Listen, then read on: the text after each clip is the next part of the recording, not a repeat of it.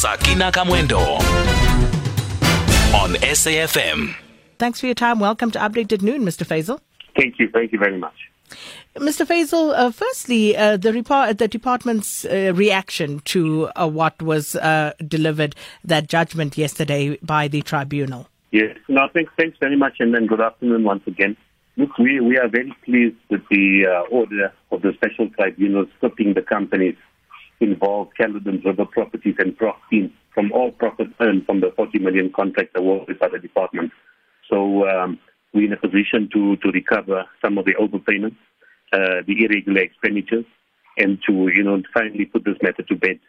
So I'm thankful to the SIU, and we're glad the tribunal has ruled in our favor. We'll be working with the SIU over the course of the next month to appoint experts to determine the fair value of the contract. As you know, the tribunal ruled that the companies involved are required to submit their financial statements within 30 days, determining their expenditures, and we're required to pay no more than those expenditures. So we're looking forward to that process where we can finally put this matter to bed. How did the situation come about, though? Because the tribunal does speak about, also looking into the conduct of officials of the department, Mr. Faisal. Yes, absolutely. In fact, it's quite unfortunate. It seems as though when the lockdown was announced, that officials saw an opportunity, and there's a lot of negligence involved. In fact, we have a procurement process that was fundamentally flawed, awarded to one company without following the open bid process. The bid prices were overstated, and what we had was a mess that evolved. In fact, the construction of the fence failed to meet the specifications, and we have both an inflated contract as well as under delivery. So the officials are going through a disciplinary process. There are 13 officials in all. There are several categories. There's one category that involves the bid officials. Their processes are going to conclude hopefully by the end of April. And then we have senior officials whose processes will commence from May onwards. We also have an advisor to the minister whose disciplinary process is being handled by the minister. We also have a suspended director general whose disciplinary process is being dealt with by the office of the president. So we have a number of streams of disciplinary processes in the pipeline, and those are ongoing. So everybody will be held to account. Mr. Faisal, in Parliament today, Scopa is being briefed by the National Treasury on the blacklisting of companies. And with regard to the two companies in question here, were they or were they not blacklisted?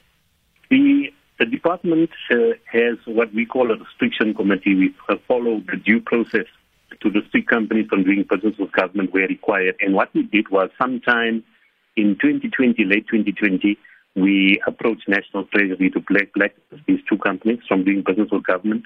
We submitted all necessary documentation, and the two companies were in fact blacklisted. I understand that they took the Treasury to court, and they'd like to make further representations. And my understanding is that the Treasury has now temporarily lifted the blacklisting to allow the companies to make representations. So this is very much in the hands of Treasury. As far as we are concerned, we've made the necessary submissions to Treasury with the evidence of fraudulent conduct by the two companies and requested their blacklisting, which was once granted, and now we wait for the Treasury process to conclude.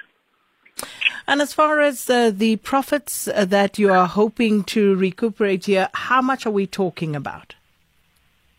In terms of the contract value, the contract was awarded for 40.4 million rand.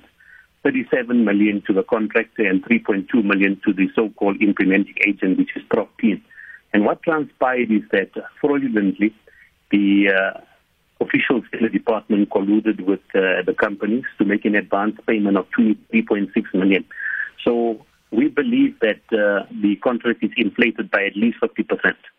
So we're looking for refunds from the companies, but the process outlined by the tribunal for an expert external opinion to determine the fair value of the contract will ultimately determine the nature of the refunds. But we do believe that the contract was overstated by at least 50%. Well, we'll have to leave it there. Thank you so much for your time this afternoon. Acting Director General of the Department of Public Works, Imtiaz Faisal. Sakina Kamwendo on SAFM.